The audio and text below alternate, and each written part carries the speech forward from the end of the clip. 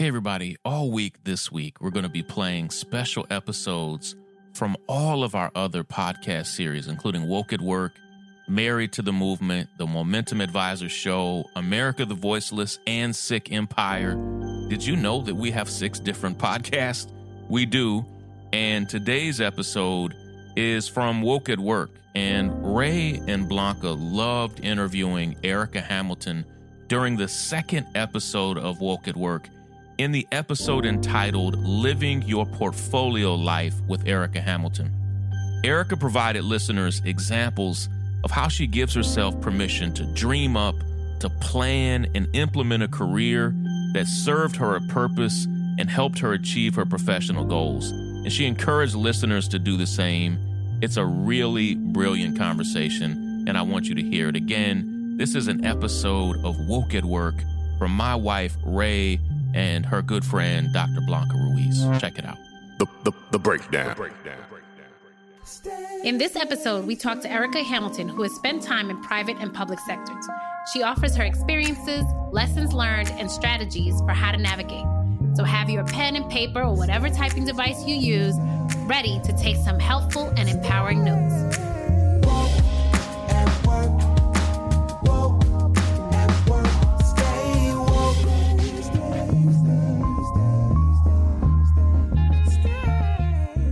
Welcome to another episode of Woke at Work. Blanca and I are super excited to welcome Erica Hamilton to the podcast. I am really honored to have Erica with us on today. It is still in the middle of the COVID pandemic, I guess I should say, and we are still making do like we always do, getting this recording together. And I just really appreciate you, Erica, for making time. I know you've got kids home and schoolwork and all the things happening. So thank you for making this happen, even in the middle of all the craziness that's going on. Yeah. Thank you guys for the invite. It's wonderful to be here. Erica and I met through a mutual friend named Matt. Shout out to Matt, who was a colleague of ours at City Year, though we weren't there at the same time. I met Erica through Matt, who was my colleague, who was her colleague first. And a few months back, Matt brought us together and we met up for dinner in the city. And it was really just Erica and I really proceeded to have like one of the most important connected conversations that I've personally ever had. Like I literally sat down. I feel like I spilled my whole life's problems and guts out to you. Just like, this is what's wrong with my life. Help me. And you just proceeded to just really listen. First of all, you didn't say you thought I was crazy, but you didn't seem to think I was crazy. And you just spoke about my experiences and your experiences in a way that made me feel so heard. I felt so heard. I felt so understood.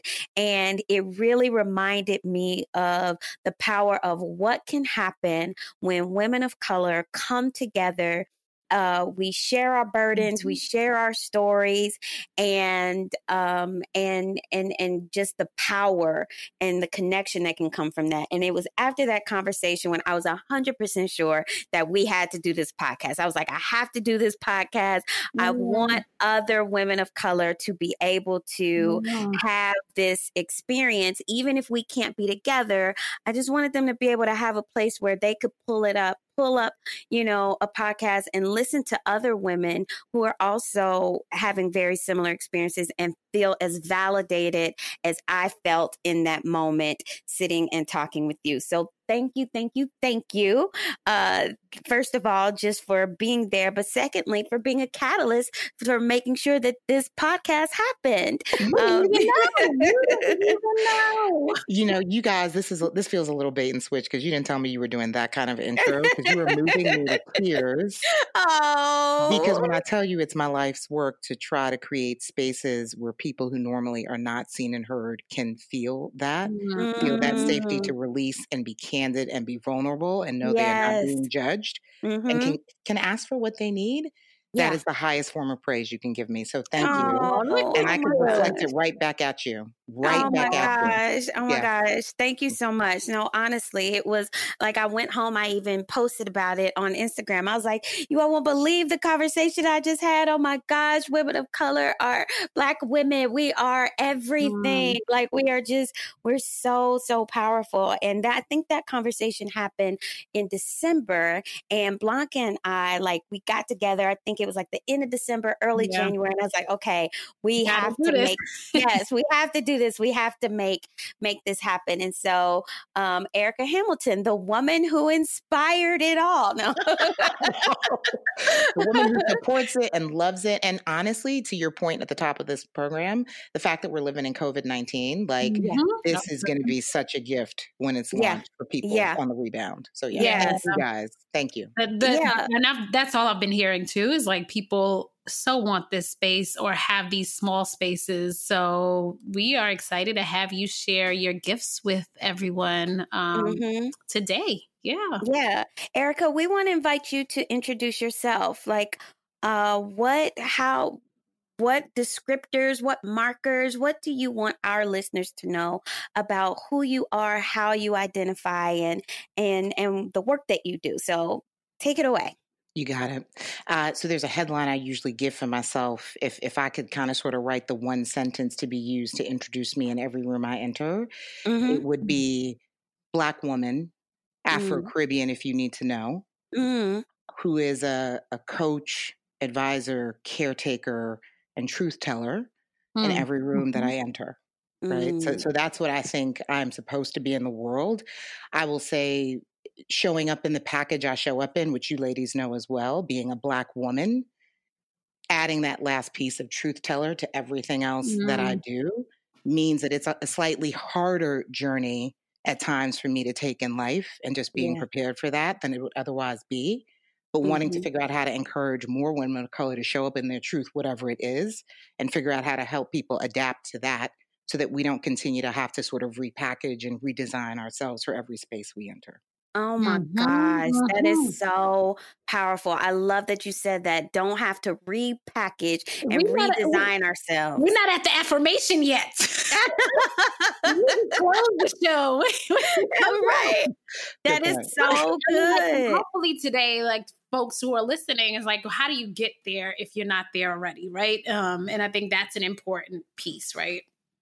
Absolutely. So can you tell us about your journey to a bit about your journey? Like those are all of who Erica, that's who you are or who you be. You're also a mom, I will say, a mom to 2 teenagers, right? Good memory. Yes. Yeah. Yes. So in this time of COVID-19, 2 adult size, large person, human eating type of children. Lock that fridge, girl. Lock it up. I have no words. A padlock is probably needing to be installed. I will just say that. But yeah, I think what's most important for your listeners to know, and it's something I think we have to decide when we reveal these truths about ourselves, is most people who don't know me personally know me as defined by my LinkedIn profile and my pedigree, which quite frankly, I've had God's blessing and just the really good fortune of family and people I've encountered along my way who have helped me to achieve that. But I think the real definition of where my journey started is growing up in New York, native New Yorker, wasn't raised by either of my parents, was raised by maternal parents, didn't know my dad until I was in middle school. Grew up in a 1-bedroom apartment in a family of 5. And so we made it work, right? Like we were figuring it out. And the thing I tell people is it was fascinating to me, this concept of being a family, living in the conditions and the spaces we lived, surrounded by love, focused on achievement. I actually never realized I was growing up in poverty until I got to college. And saw one of those tables that was like, if your income looks like this and you were a family of this size, you're technically under the poverty line. You're like, literally sitting in a college seminar in a lovely institution in Cambridge and was like, wait a minute, I think that might be me. And so I say that just to say, who knew, girl, who knew?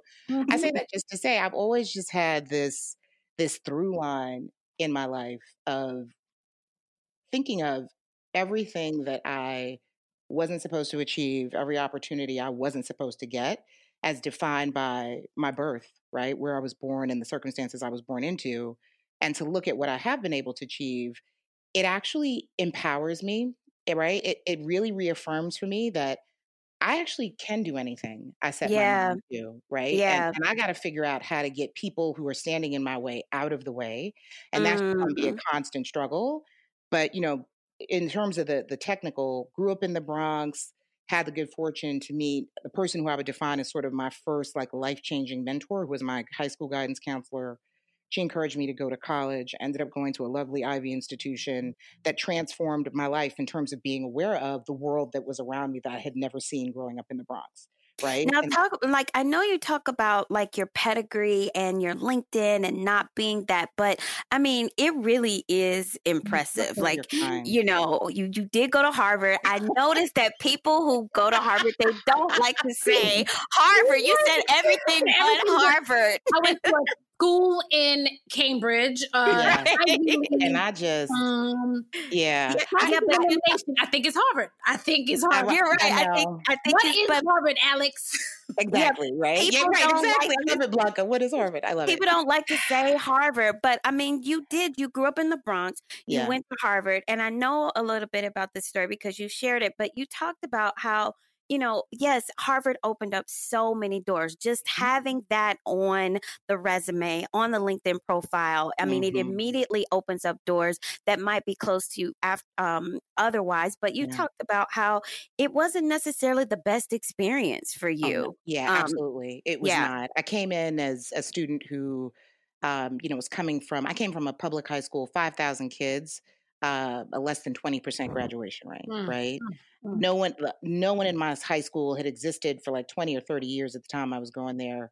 It was expected that you didn't go to college, much less that those who did would be going to something of this stature. So came into the institution alone, didn't have a clique, didn't really have a cohort, and quite frankly, was not as academically prepared as my peers who were largely coming in from boarding and private and well-heeled public schools. So, it was not great. And my mom also really fell ill, ended up having to leave school for a little bit to come home and take care of her. So all of those trials and tribulations, right. As I say to my kids, champagne problems. I can't complain about that because at the end I came out with a Harvard degree, which quite frankly has a value to itself.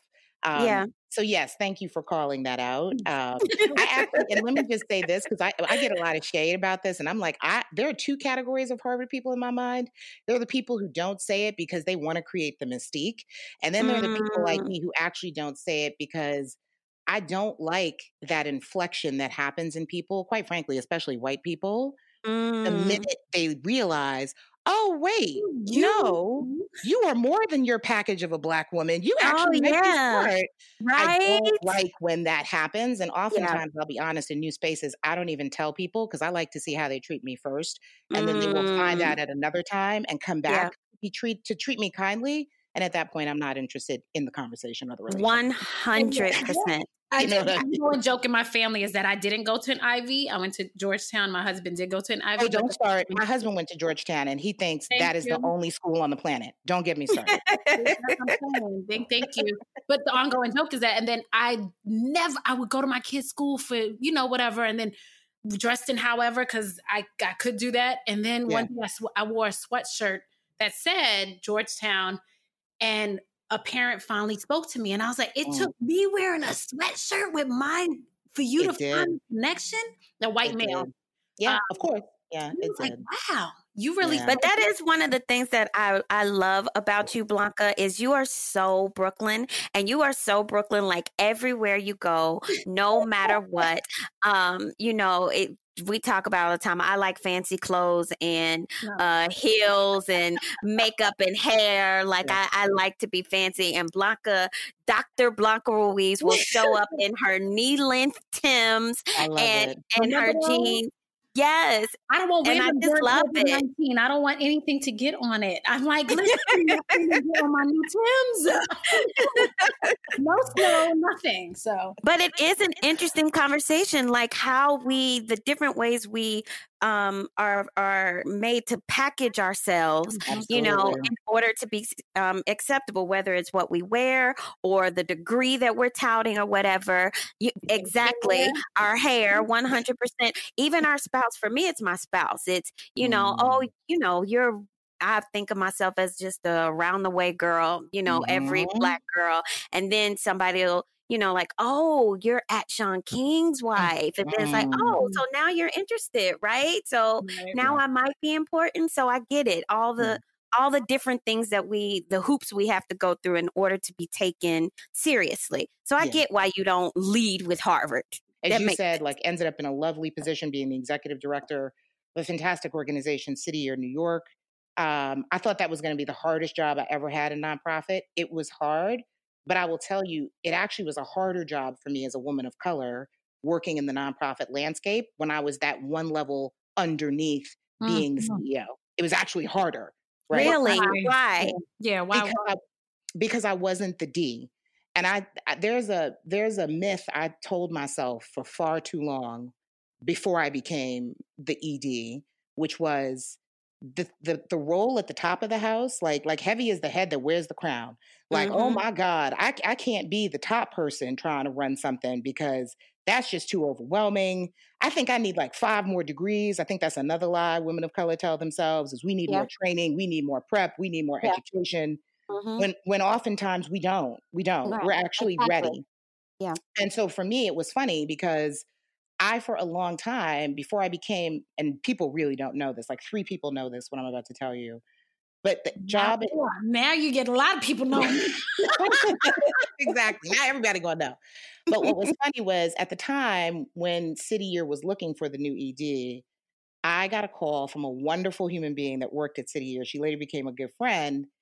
And I got the call, but I did not take it. I was so overwhelmed in the job I was in nonprofit. We just had a lot of transition in staff. I was ending up having to do like work literally like 16-hour days, like very little sleep at night. Didn't take the call. And I also was like, I don't think I'm ready. Like I'm sitting at this like reporting to the CEO, but I don't think I'm ready to be the CEO.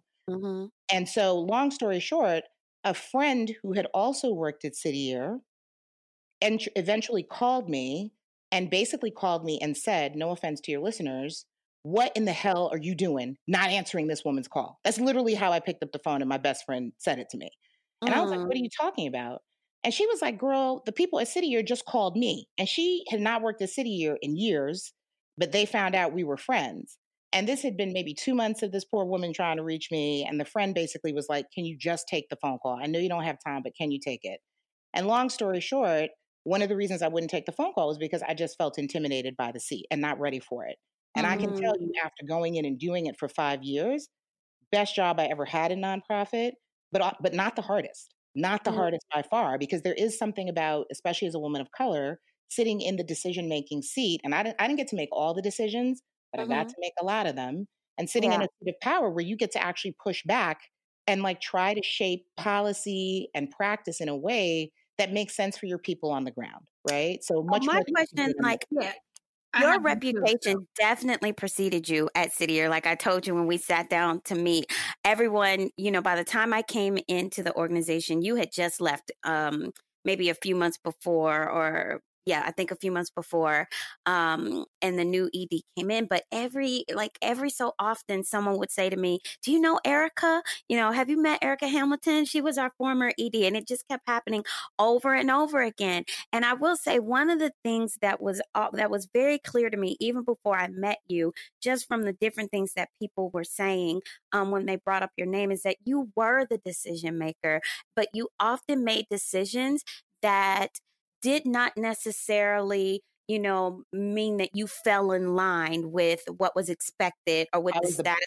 quo. A boat rocker. Yes. And I know you're being polite, and I know people were giggling when they would say it to you. Well, no, I mean, but I was honestly talking to people who I think were your fans, you know, and we're just like, Yeah, like, listen, she did not do this, and headquarters was always like this, and she was like, no, not happening. And so, like, being the decision maker and sitting in that place of power, particularly as a woman of color, were there times in which it was difficult, and maybe being so sitting in that seat and having that kind of power maybe didn't serve you as well?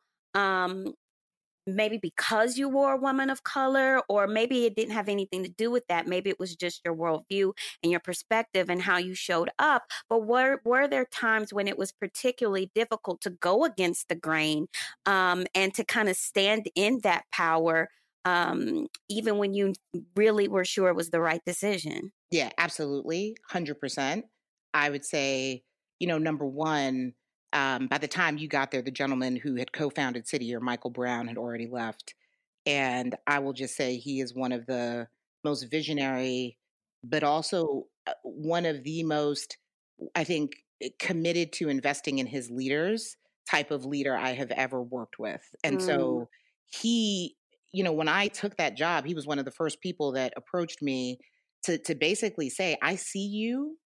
And as much as I have tried to create an enterprise and an organization that should embrace your leadership, the world doesn't work that way for people who come in your package. Like he literally said that to me. Wow. And basically just offered himself up as a resource in terms of anything you need, you call me. And when I say, and we had some big things that happened while I was there, I would call this man day or night. We once had a situation where it was very clear a donor did not want to interact with me because of my race, right? While we were Really? there.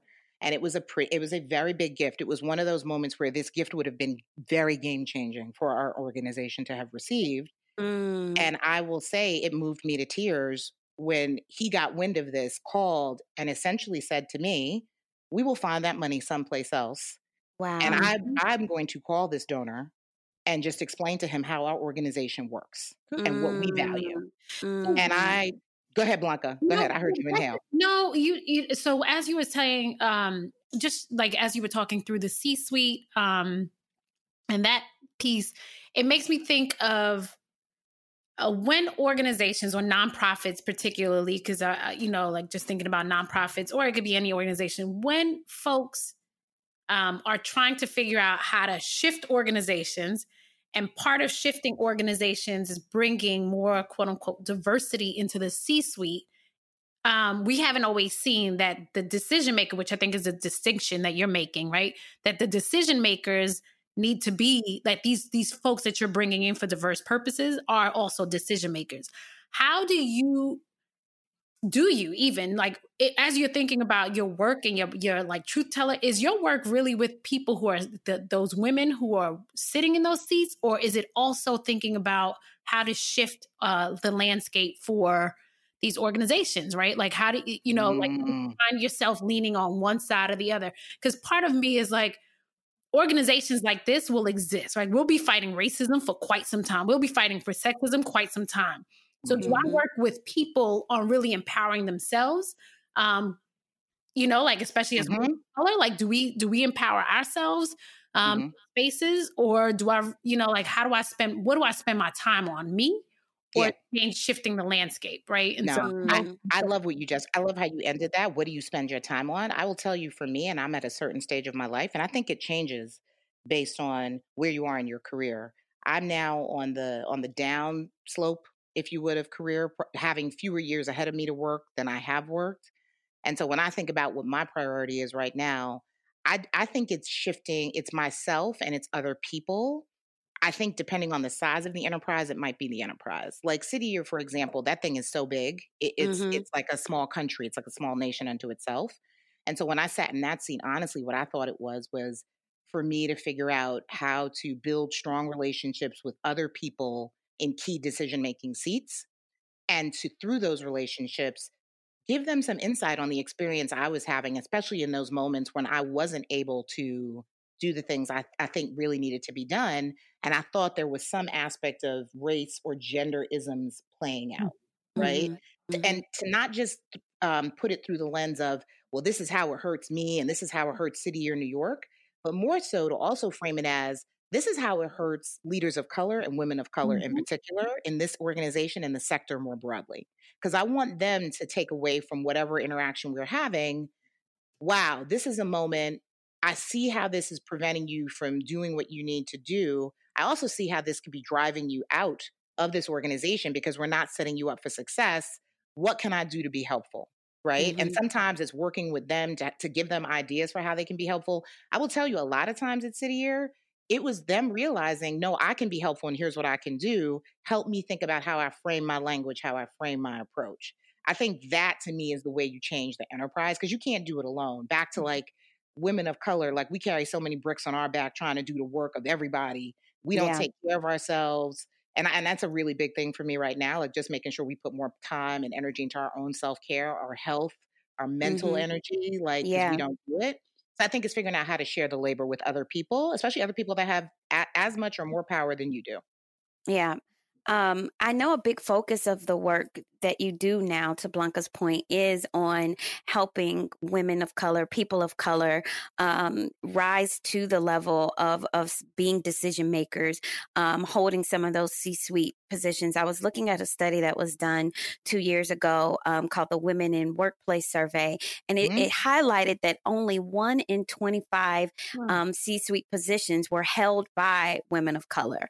And what we know is that it's not about ability. Study after study, first of all, like I said, Black women are the most educated group. And it's because we've, we've swallowed this message that we need more and more and more in order to be taken seriously and to have access. So it's not about ability.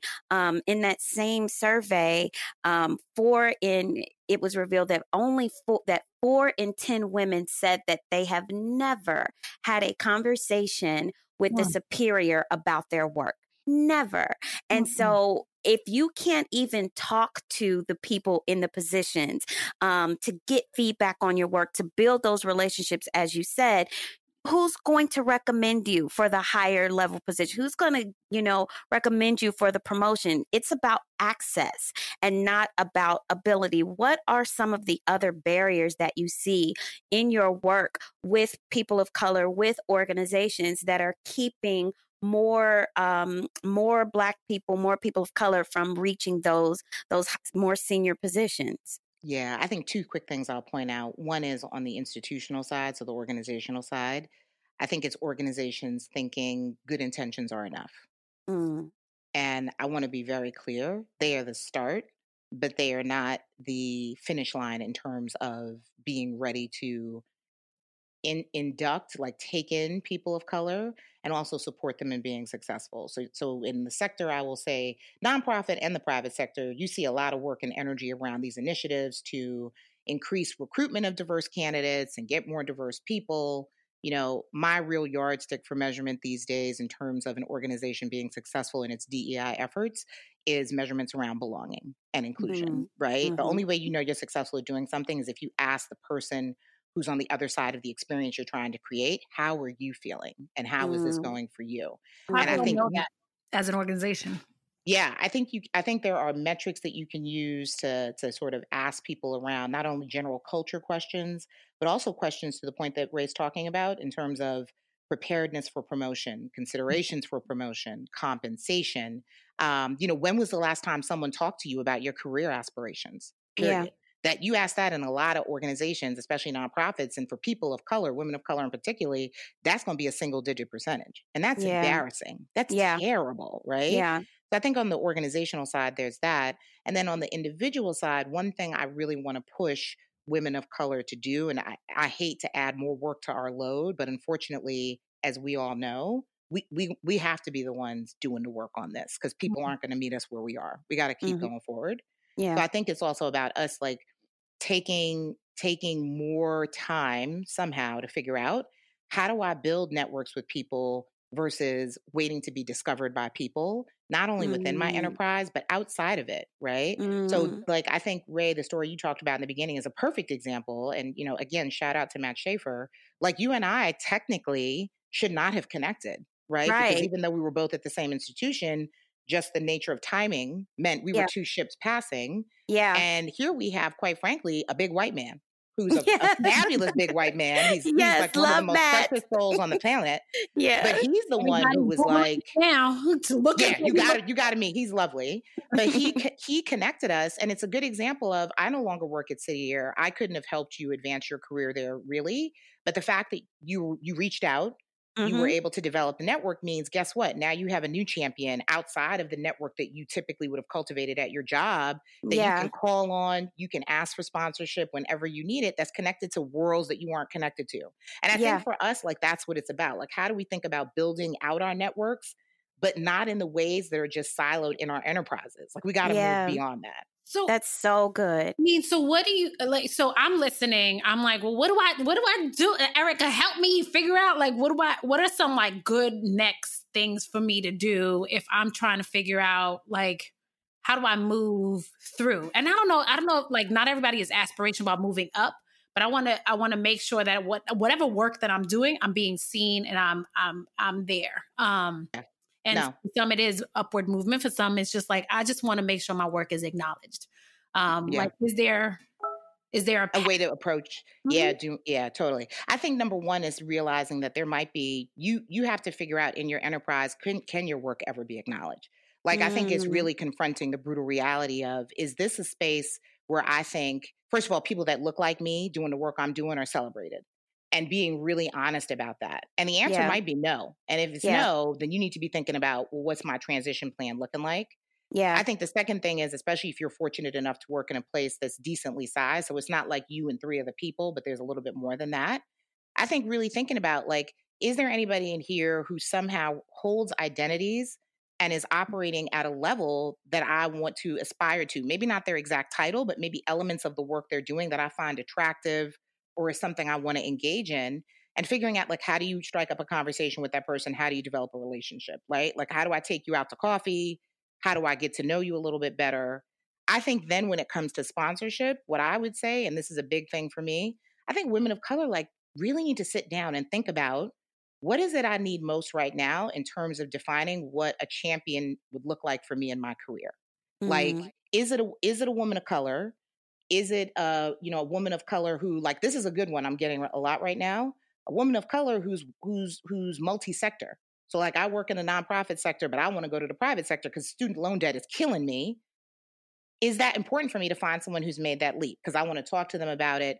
I think once you build that profile of what that person looks like, then it's about sharing that profile with other people who may be able to connect you to that person, right? Who honestly, I find, especially for women of color, if you're asking someone for advice and tips and guidance and you explain the context, which is, I'm thinking about my career, I'm thinking about just my own growth, I find 9 times out of 10, people will want to support that, especially if they share your identities. In other words, women of color connecting with women of color, I think, can be very helpful. But I also think there are majority people who also want to help, but the ask has to be clear. And I think it's about asking people you trust to help you make the connections you don't have. That comes up so really much.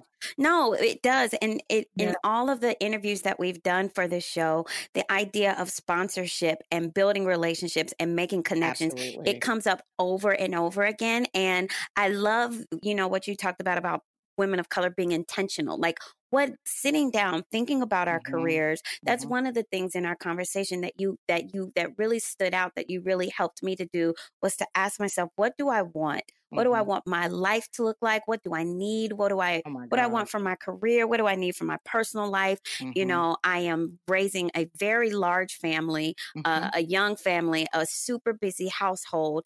And I had to sit down and think about the ways in which my career was serving me and my household and what it wasn't. And so, one of the things that you talked about that I was so impressed by, that I would love for you to share with our listeners, is how intentional you were about building that life. When you got to a particular place in your leadership at City Year, when you knew that you were nearing the end of your time there, and you sat down and you asked yourself these questions, like practical questions. What do I need to make?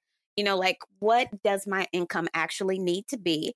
How can I do that, but then also what do I want my summers to look like? What do I want my time with my kids to look like? Can you talk about your process of thinking through that, and then share with our listeners how in the world you built a life that allows you to be in Europe on somebody else's dime for weeks at a time, doing what you love? Like, that is so badass. How did you do that? Right. And how do you predict bringing us along next year on somebody else's dime? Exactly. I love y'all. Yeah. Pick a different spot, but I know, because it was Italy, and that was a few good years. So no, thank you for asking that. So there's a concept I just want to say real quick, so folks can look into it, because it really, when I first learned about it, it blew my mind. It's this concept of living a portfolio life, right? And it's a term that was coined in a book a long time ago called The Age of Unreason by a man named Charles Handy. And essentially what it is just if you actually shifted your mind and really thought about living a life where I'm actually going to think about all the time I have. So like, for example, there's 168 hours in a week.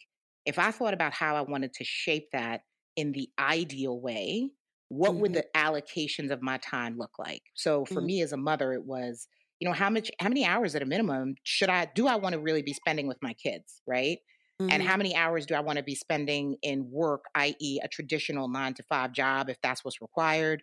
And how much time do I want to spend on self-care or seeing people I care about? But literally, you would think of it as a pie, and you would allocate different pieces of the pie in terms of priorities in your life.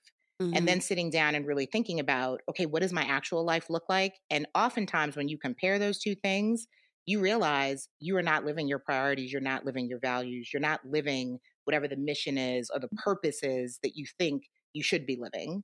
And then the question is, how do you set up, usually for me, it was over a couple of years, but how do you set up a path where you can start to get closer and closer and closer to that aspired portfolio in terms of how you spend your time? So for me, for example, when I made this decision, as Ray's talking about at City Year, I realized I just wasn't seeing my kids enough. I wasn't spending enough time, and time was running out. You guys are both mothers. I don't know if you have this feeling as well, but I feel like by the time my kids go to college, the window has kind of closed for me. Like if I'm lucky, you know what I mean? We'll still get more time together, but maybe not. But I really sat down and I thought, what would it be like if I had perfect time with my kids? And that's the joke you're referencing. I was like, I would have summers off. My schedule would actually align with my children's. Yeah. And so for me, what it then became back to the MBA and the analytics and all of that is, okay, but let's be real. You got bills, you have to eat. How do you do this? Okay, how can I think about sitting down and really understanding what does it cost to maintain our household? So this is an exercise of sitting at my kitchen table, getting in Excel, literally going through every bill we have, figuring out what bills are just foolishness, because we all have stuff that we, put on autopilot as recurring debits in our account every month that we ain't thought about in years. Right. That actually is real money leaving your life. Right. So literally getting all of those things on a piece of paper and then really going through line by line and saying, do I really need this? Do I want this? So basically what you then come up with is two numbers. I come up with, here's the basic, the lowest amount of money we need to live as a family in a year is this. And then here's the second number, which is aspirationally, if after I do all the basic things, I do all these other things I want, I spend a month in Italy, I take my kids to California for a month, I do whatever, then this is the second number. So you get a low cost and then you get a high cost of living. And then essentially for me, it was really thinking about what are the opportunities I could try to explore that would allow me to earn that 12 months of income in a shorter time frame. So for me, it was 10 months. How do I earn 12 months of money in 10 months of time? Is it consulting? Is it coaching? Is it proposing an alternative to the way I work? And so I was fortunate enough to be able to, for example, think about when I transitioned out of my City Year job, my next job not being full-time, my next job at some point allowing for a sabbatical, and doing those kinds of things. But my point is just simply, I had to start with a clear understanding of what were the truths I needed to respect about the transition I wanted to make, which for me was money.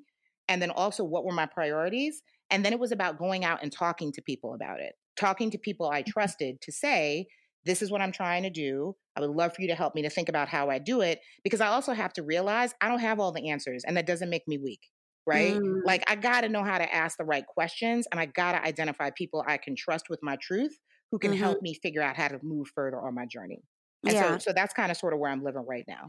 Yeah. And so this just makes me think that, you know, as folks are in this really interesting time historically, I think, you know, where we are, it's a great point of reflection. A lot of the people that we have interviewed talk about like their moment, and it's been like a traumatic moment that has like triggered it. And like, there's a lot that's personally happened to so many people right now, but this is a moment historically where we can stop, pause, and reflect and really give it some time, right? We're given the gift of some time, whether or not like we all enjoy it, embrace it, and are feeling this lockdown and it's raising anxiety and it's doing all these things. But there is this moment for us to think about that simple question that you're like, am I doing my life's purpose? And that doesn't mean that I go back once I can get back to my job and quit it.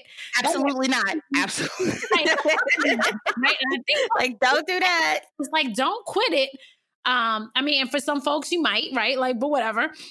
But that you start building a path, and what you just said, Erica, was powerful. Like, here's how you actually financially, here are some step-by-step things. So y'all need to rewind this part and be like, all right, first, second, third, operationalize stuff, right? You like to operationalize it. This is the step-by-step process, but like figure out what it is to start building that life. Cause I don't think it doesn't happen. And I think that's the piece. It doesn't just happen overnight, right? Amen. So I like question as like, I'm thinking, what would you have told your 20-year-old self?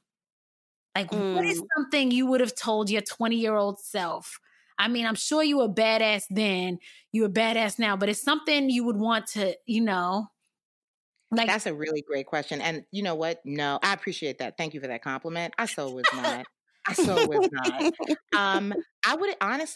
would have told myself, get what I'm telling people to do now, get out there and build more networks and more relationships. I got very lucky. Like literally, I came out of college, I went to nonprofit, I ended up going to grad school and getting in a ton of debt, like more debt than I realized, and basically went to grad school to get a public administration degree. And upon graduation, when I got my promissory note, was the first time I'd realized I priced myself out the damn sector. I basically got a degree that was so expensive, I couldn't afford to utilize it in the dang on sector I really thought was my life's purpose to work in. Yeah. And so I was forced into the private sector. That's how I like to say it, forced into the private sector.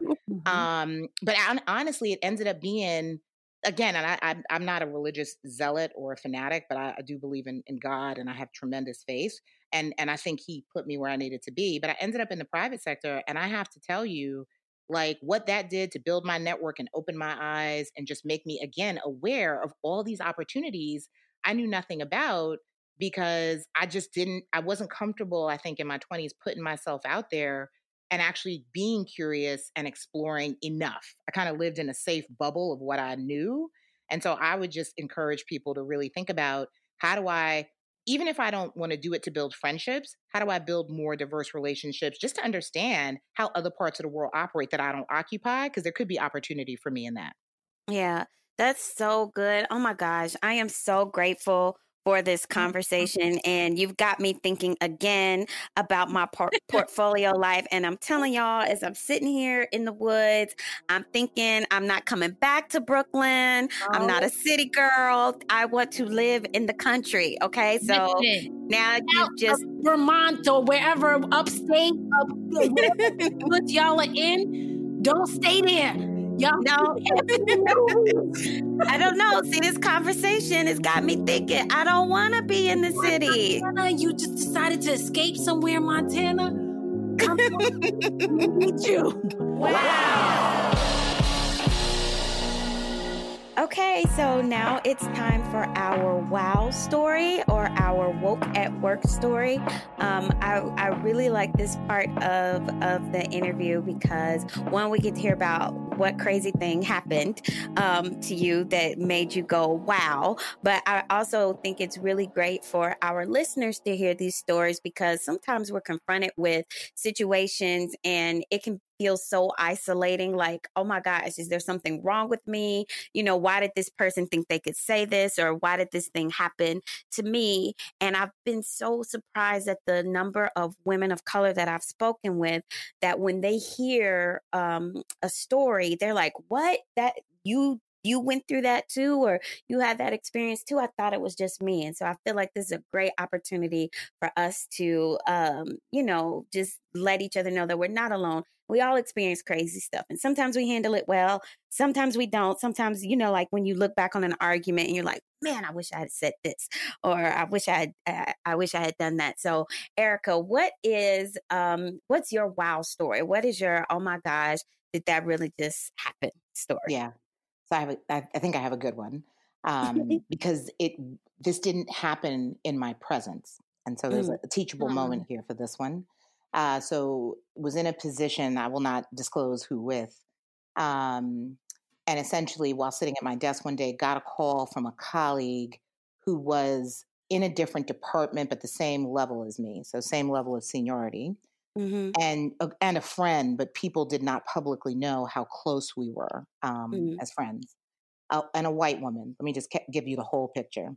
And she essentially called and asked me if I had a couple minutes. She wanted to talk to me about something, and I did. And she essentially asked me to close my door, asked me if I was sitting down, and started giggling. And she was like, this like the opening, the way she opened this conversation up, I'd have been like, wait a minute. Exactly. Do I have a job? Do I not have a job? Like, right. And so she started laughing, and she said, I got to let off some nervous energy. So, this is not funny, but it is funny in the sense of irony. And so she basically conveyed to me that she had just gotten out of a meeting that was with, let's call it the president of this enterprise, right? And essentially in this meeting, my department came up, and it was a meeting with the president's senior team. And it was a meeting talking about understanding how to shape something, let's say shape a program that had to meet the needs of kids living in poverty, right? And when they were talking about my department, the president in front of his senior team says, I don't think that Erica is going to understand what kids like that need. Oh. And this is, the president is a white man. Let me finish painting the picture. Okay. Right. And given her background, she's out, she just is so far removed from these children's circumstances. I want to figure out like who on our team, and this team was a team of white people, by the way, is best positioned to be a thought partner to help her figure out how to design this offering. What? And so I wish I could see Blanca's face right now in particular, because Ray, I can hear you laughing. Blanca, you're silent. I hear the everything. No, listen. I mean, okay. And so my friend who was in this meeting, who kind of also did a little side eye, like, what in the hell is he talking about? She, trying to be productive, said, she offered in the meeting, well, instead of us just deciding who on our team should be her thought partner, perhaps it might be worth it for you to pick up the phone and talk to her to share your concerns, to first of all, make sure that, are they valid? Because they might not be valid. And she knew for a fact that they weren't. But secondly, so you're also communicating these perspectives directly to her, and she's not hearing them secondhand. To which this individual responded, I'm not really comfortable with that, because, I feel like she eats people. To which, and my friend, I had one friend in the room, and then had another friend who also at the time was more senior than me, and also was kind of like, what in the world is going on? So long story short, this is a good example of a wow moment that didn't take place in front of me. And I think conveys a really important lesson for women of color, which is the importance of sponsorship and championship in rooms that you were not in, that you were being discussed in. And the importance of building those networks and those relationships so that even when you're not there, people can speak on your behalf and refute and correct misinterpretations, not so much just with the president, but also with other people in the room who I have to work with, some of whom I had never worked with, who were now developing this definition of my persona, also having to be the Black woman, one of the few Black women in this leadership seat. This is now how I was being caricatured by the person running the enterprise. As someone who eats people. Correct. That was literally, that term has stuck with me. I mean, they didn't use the word aggressive, short of using the angry and, eat people. And it's a new one. Exactly. Yeah, right. That one's new to me. Yeah. I was like, eat people. Like, no, I had to ask her. I don't know if I'm like, come for me. See what happens. Exactly. And I literally had to ask her, are you sure that's what he said? She's like, no, I wrote it down. And let me listen. She was like, there were a couple of us that were a little stunned when he said this. But as I have shared, my reputation, especially over the course of my career, has increasingly grown as being somebody, I am always going to speak the truth, even when you might not want to hear it. And I think oftentimes that puts me in situations where people want to ascribe that to me being angry or difficult to work with. 100%. When really it's about not agreeing with your point of perspective and wanting to engage in a data-driven debate to figure out who's right in this situation, not just who has the most power. Right. Yeah. And then that's so good. And that's where that's where I would say that's where it's your work, not you as in Erica, but when people are ascribing what you're saying to who you are as a person and drawing all these judgments, right? It's well, what is that saying about what you are already believing about women, Black women who speak up, right? That's right. Because I would say that in my time as a principal, and it was quite a lovely time. I loved it. Actually, I think I have a surreal moment about how it was a great fun time. We laughed a lot. I cried a lot. Great. But there was a moment where I was I came to appreciate what we would label as dissidents in label management, right? People who raise concerns or flag or push or challenge. And in the earlier part of my leadership, I was oh, troublemakers, right? But then it was no, those voices actually help me think through things better, right? And I think, when you ascribe race to it, when you ascribe gender to it, when you ascribe all the other the other identity markers to it, then it becomes more layered. Yeah. But what you make me think of is we asked for folks to write in if you have questions. And so we try to address them. You make me think of the one we have for today, who we center a lot of our this whole thing is about centering on the experiences. Hold on, Blanca. Before we go into that, Erica, what did you do? I just want to know, did you hate him? What did you do? Did you have a conversation with him? Did you, because this is also something we talk about on the show, how much of the work, how much of the burden we're going to shoulder in showing you and teaching you why what you just did was problematic. So what was your response? Did you have that conversation with him, or how did that turn out? Yeah, just really quickly. This person had a bit of a reputation. So I was actually surprised that he took it this far in a team meeting, but unfortunately had a brand as being someone who, let's just say, did not necessarily overly advocate for the cause of women and people of color, much less women of color in the organization that I worked in at the time.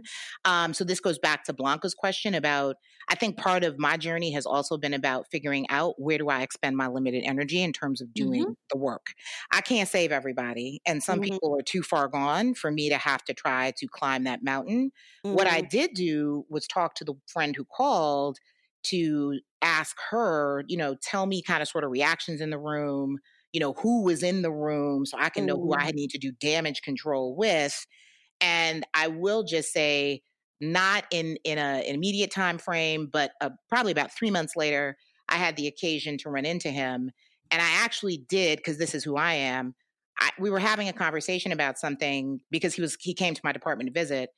And I, just said to him at the end of the conversation, if you see anything that you have feedback on, or you think we could be doing differently than we're doing, I would actually appreciate hearing that. And I promise I won't take out a knife and fork. Oh. And I walked away. And I literally, I caught a glimpse of him looking at me like, wait a minute. Wait. That was his team meeting and it's private and it's his cabinet and whatever. But I just, because honestly, in my mind, like I do make assessments and judgments on, is this person salvageable in the time that I possibly have to work with them? And if I ascertain no, I kind of redirect my actions to other people, maybe around them who are also decision makers who it's just better uses of my time. Yeah. Okay. Yeah. So you didn't have to confront it directly. One, like you made the judgment that was not going to be a productive use of your time, but you let my mans know that you knew. Absolutely. You know. Yeah. Absolutely. And reached out to the other couple people in his cabinet that I was either currently related to, or I made an extra effort to build relationships with people that I thought I might need to get things from, or who might have control of decisions that would impact my department. Made sure that I kept those people on my radar so that they, through personal experience, could be like, what are you talking about? She's fine. Yeah. You know what I mean? So Love that. That's like the real C-suite of New York. Like instead of Real Housewives, like, let me and I just can imagine like them like doing the interviews. Like, can you believe like what? Right. And then they go to the moment, and then they're reading him, and it's like, yo, the listening. You know, like if you watch the Pillow Talk, everybody's like, yes, you just read him. Right? Oh my gosh, that's so hilarious. New storyline. Listen, stay tuned. I got another one coming up. The real. I love it. Because I can't relate to the other ones. I watch it for pure entertainment, but I think I can relate to like the real C-suites of. This is how you do a podcast, Blanca. That's you guys. Yes, that's a good one. And a knife. So this goes. So we center. So as I was saying, we center our experiences around women of color. But we did get a listener in writing in with a question, and is a white woman. And so want to bring this to the space because we do have listeners who are not women of color, right, who are invited in. And this makes me think of, to your point, is what is the work of the people who are in the rooms making decisions? And if it's folks of color, like how are we looking out for each other? But if you're white and you're in that space and you hear this, what is your role? So let's listen. This is her question. And this is our first question from a white woman, right? Yeah. I'm a white woman nonprofit. I'm a white woman at a nonprofit CEO. I recognize that I need a diverse group of voices at the table in order to completely meet the needs of our staff and the people we serve. So I've made it a priority to hire women of color in leadership positions to help guide our organization. That said, I'm having a personal and private reaction to the way one of my executives communicates to her team and other senior management staff in our office using, quote, be instead of, quote, am or, quote, are in formal settings. When I'm alone with her and we're discussing issues, I don't even think about it. But when others are around, I worry they think she's less competent. Nobody has expressed this to me, but I worry nonetheless. This is my issue, not hers. I recognize that. I also recognize that my worry might really be how her style reflects on me. Thoughts on how I can get to the bottom of my reaction and just embrace her style of communication. Wow. Erica. Look what you said, Erica. What are you? Erica, I was in DC area for a bit. Like Erica. So first off, I want to commend you guys for having this balanced perspective, because I think, having the show that you have focused on women of color doesn't just mean talking to women of color. It also means engaging and embracing others around us who can make the path easier for us to walk. Right. Yeah. I think listening to this, I think the first things that come up for me, and I have to check myself on this just as a leader often too. When I have those moments, like, the first thing I'm thinking about is it really stylistic to her point? Or is it having some kind of negative consequence on the work we're trying to achieve? Like definable, tangible, quantifiable, right? Like, is this use of shorthand or lingo or just an easier way of speaking somehow negatively impacting the work?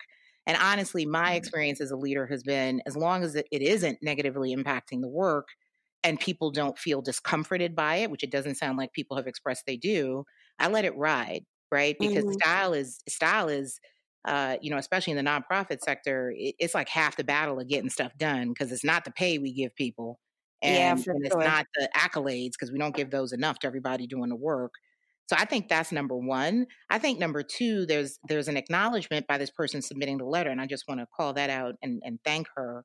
Like there's some work she has to do, and it sounds like she recognizes like there's some looking in the mirror versus looking out the window. I'll use the Jim Collins reference work that she needs to be doing to really just discern for herself like what is the negative connotation she thinks this has on her brand, her organization. Yeah. Like it could be her blowing something out of proportion because she actually hasn't sat down to try to really think it through.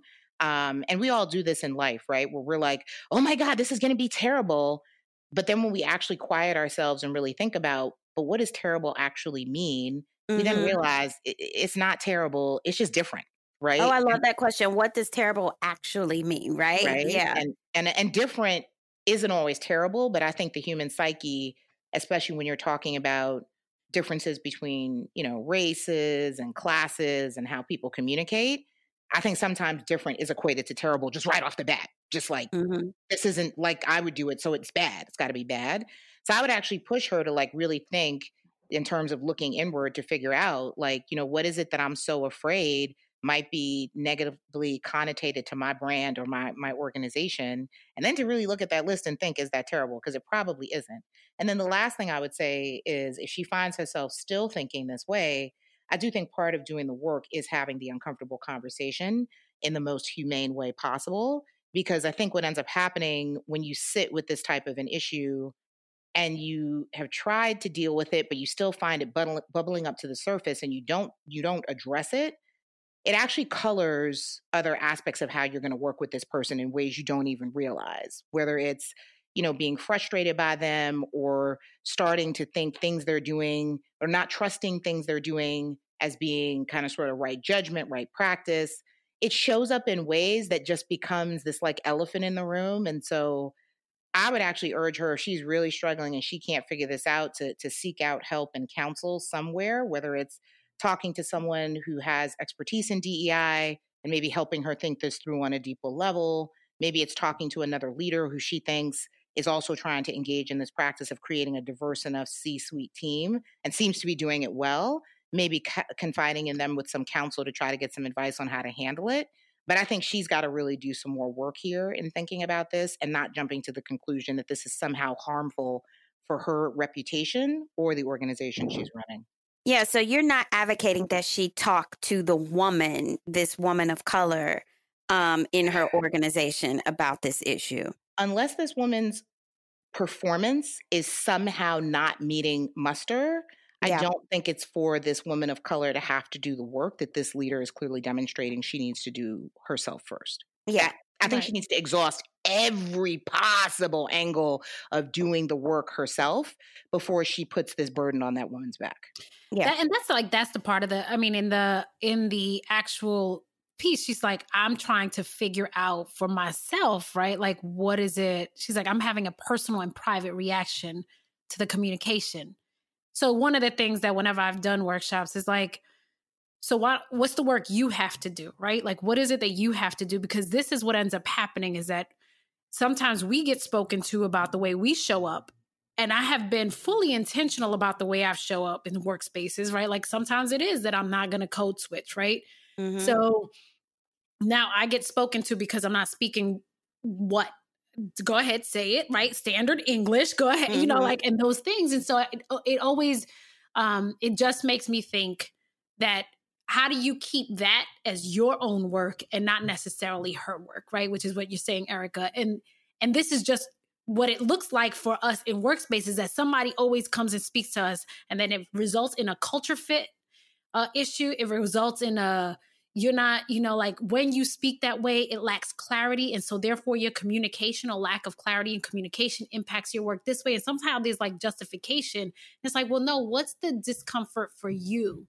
And is the discomfort for you that I actually decided to authentically show up to work? And I will speak in a way that like I'll speak to my homegirls at home because I'm tired of shape shifting. I've done that through all the pedigrees, through all the degrees, through all the classes to get to this spot actually. So now I am actually liberated and free to be me, right? And so and like being from the South and being from a place that has, lots of places, not just the South, New York even, has very clear dialect, rules and guidelines that we speak in. And I have girlfriends who have law degrees, who are doctors, who could run circles around anyone as far as the actual work is concerned. When you talk to them, they're talking in their Southern, dialect style, and it's not a reflection of their intelligence. It's not a reflection of their ability to actually do the work. This is how they speak, right? This is where they're from. This is how they communicate, and no amount of conversation about code switching or about showing up in a particular way is going to change that. If it was, it would have done it already through their law school process or their med school residency and all that kind of stuff, and it didn't change, and they don't feel the need to change it. So there's no conversation, in my opinion. I don't think there's any conversation that this white woman would be able to have with the woman that is going to change the way that she shows up. It is just I guess inherent to who she is. And as long as it's not if it's not a conversation about the actual work, then it's a conversation about something that's much more problematic, and basically her asking her why she can't code switch, I guess. And I think it's the woman, the CEO's responsibility. She says that no one has brought this up to her. And that but she worries about how the woman could be perceived. And my thing is, it is your responsibility as the leader to make sure that the people who are working for her and working for you take this woman seriously, regardless, no matter what. So if it does come up, it's her responsibility to shut that stuff down, like literally shut it down. Do not allow it to be an excuse for anyone for why they don't follow this woman's leadership and her directives. That's your job as the CEO. So that's my 2 cents. And I mean, one of the things she also says is, I also recognize that my worry might really be how her style reflects on me. And my thinking is what it does, if you're saying in your first, in the opening is that you have a diverse group of voices, then going beyond diversity is about belonging and inclusion. And the moment you start to thwart and you start to shut down how I can communicate my communication style, I no longer feel a sense of belonging. So how do you move your work to go beyond the diverse voices to really respecting the way in which the different voices show up, right? And I think that is really key. And that it's going to pose challenges, and it's going to, there are things that trigger me, right? Like there are just things that are triggering, and you start to identify these things. And I think that's the part that, that's our mirror work. That's our self work that we do before anything else. Absolutely. Yeah. So often, and this is a big conversation in DEI spaces as well, as these different companies and organizations recognize that they need more people at the table who do not look like them or, what the traditional C-suite looks like. They say, we need a DEI person, or, we need to be more diverse. But what are the spaces that we are inviting people of color into? Oftentimes we're inviting them into these violent spaces that are damaging to who they are. And so I'm glad that this listener recognizes the need for diversity. But to your point, Blanca, do you recognize the need for belonging and inclusion? Because without that, you're just inviting people of color into spaces that are not prepared to receive them as they are. And that's a problem. That's right. Thank you for that question. I'm sure you are not alone in your, I'm talking to the listener now, in your wonderings about these kinds of things. And, again, it's the first question that we've answered from a white woman, because this space was intentionally built to be a support for women of color. But we recognize that, white people are listening to this. We are glad you're listening to this. We invite you into this space as listeners, hoping that you're going to take this information and be best, as the First Lady of the country likes to say, that you're going to take this information and be best. So thank you. Erica, this has been one of my favorite conversations. Mm-hmm. Thank you so much for making time, like I said, in the middle of an actual pandemic and crisis. It's been so valuable, and I know our listeners are going to get so much from it. What is your affirmation? What do you want to leave our listeners with today? Affirmation. Yeah. So there's a book called The Artist's Way by Julia Cameron. I like it because it's a book that really forces you to think about how do you discipline yourself to create space, to lean into thinking differently about the work you do, in this case, maybe the life you're living. And this author at one point shifted from being an author and debuted a feature film. And she read a review that essentially was one of the most scathing reviews she'd ever gotten. And essentially what she decided after reading that review was she was going to use that type of sharp-edged feedback to help fuel her creativity. If you have any folks out there who are like fans of superhero movies, like thinking of it as an infinity stone, like something that like charges you up. And so she decided, and this is a quote, artistic people must learn how to emotionally guard themselves against the tides of negativity, both internal and external. And I actually would just shift that quote to say, people of color, but particularly women of color, must constantly be on guard to understand how to emotionally protect them and defend themselves from tides of negativity, external and internal. Because that's just what life is going to be about for us, unfortunately, facing more moments when we feel like the world is trying to tear us down versus build us up. And just knowing that's what we're going to encounter and continuing to build the resources and the other spaces we need to be safe in those moments is the affirmation I want to leave with. Yes. Thank you so much, Erica. Thank you guys. You are amazing. And thank you, Lysandra, although we didn't hear you. Thank you. Okay, so reflecting on this conversation with Erica Hamilton, again, one of my favorite conversations. I think something that really stood out for me and really both of us was this idea of a portfolio life. And what that means. I'm going to have to look. I know she quoted the exact person that she got that from, and I'm definitely going to have to look that up and find that book. But when I sat down with Erica for the very first time and she and I had this conversation, it was like a light bulb aha moment for me. And it was almost like giving myself permission to take myself out of this martyrdom, habit that particularly women of color tend to fall into, and that I was definitely in the place where I was working when I spoke with her. And it was like giving myself permission to step out of that. I don't have to live in that space. I don't owe it to anyone. I can think about the life that I want and design it and ask myself specific questions. How much do I need to make? Where do I want to allocate my time? And how do I, over the course of months or maybe even a couple of years, however long it takes, how do I make sure I'm setting myself up to be deliberate about putting my time and energy in the places where I actually want it to exist? And that was just so powerful for me.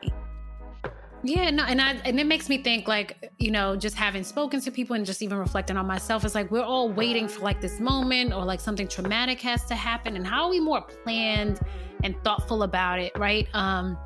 It just makes me think, oftentimes we talk ourselves out of goals and things and factors, and real life factors come up. But how do we, in the absence of all of that, how do we make sure that there's still a plan in place, or that we're thinking through this in a methodical way? And I think when she speaks to like all of the things to think about, like what does it look like to look at your budget and not look at your budget for survival, but like what would it look like for me to create a life where I need X amount of money, right? What would it look like for me to cut some things out, not necessarily for saving money, but like so that I could have 3 months off from working. or that I could have 3 months off to do whatever, or that I could travel, right? And so like whatever the thing is how do we become really intentional about it before the trauma, before the actual event happens, right? I love before the trauma, right? Like it doesn't have to be this big event. Okay, so Blanca, like where are we trying to go next year for the summer? Where should we? Let's take Woke at Work on the road and design a life that allows us to make this like international. Like, oh, I think people in the Caribbean need a Woke at Work live, don't you? I think, you know what? I went to Turks, and I think they definitely need some of that right there where we stayed. It wasn't enough for us actually vacation, and more of us working, less of us vacationing. Yeah. That's what we pay attention to. But anyway, I don't know where we gonna go. I don't know. We have to think about that. That might be how we wrap up the season is our goals for the next one. Right. Yeah. Okay. That was a great interview though. It was. She's Erica's great. Yeah. Erica is great. So thanks, Erica. Yay. We trying to stay woke at work. We trying to stay woke at work. How about you? You trying to stay woke at work? If you trying to stay woke at work, stay true, stay true. We trying to stay woke at work. We trying to stay woke at work. How about you? You trying to stay woke at work? Woke at work, woke at work. Stay true, stay true. Shout out to the North Star for making Woke at Work possible. If you are not a member of the North Star, you can head over to thenorthstar.com, create an account, and enjoy some of the paid content in addition to the free content that we offer. Thank you to the thousands of members who currently support this work that make this podcast, other podcasts, and all types of media that we offer, Speaking Truth to Power, possible. So again, that's thenorthstar.com. We really appreciate your support. I also want to thank Lysandra, our podcasting director, Willis, our producer, who is also responsible for this awesome music, as well as Tone and everyone else behind the scenes who make this podcast work. Now, if you want to support us, please go to your favorite podcasting app and subscribe, and please leave a review. We'd appreciate it so much if you could leave your best review on Apple Podcasts or Stitcher. If any of your other podcasting apps accept reviews, by all means, leave one there too. So remember, whether you're listening on Instagram, the North Star website, or wherever you listen to this, we appreciate you showing us your love by going to a podcasting app, subscribing, and leaving a review. Thanks so much, y'all, for all the love and support. And don't forget to tell a friend. We appreciate you.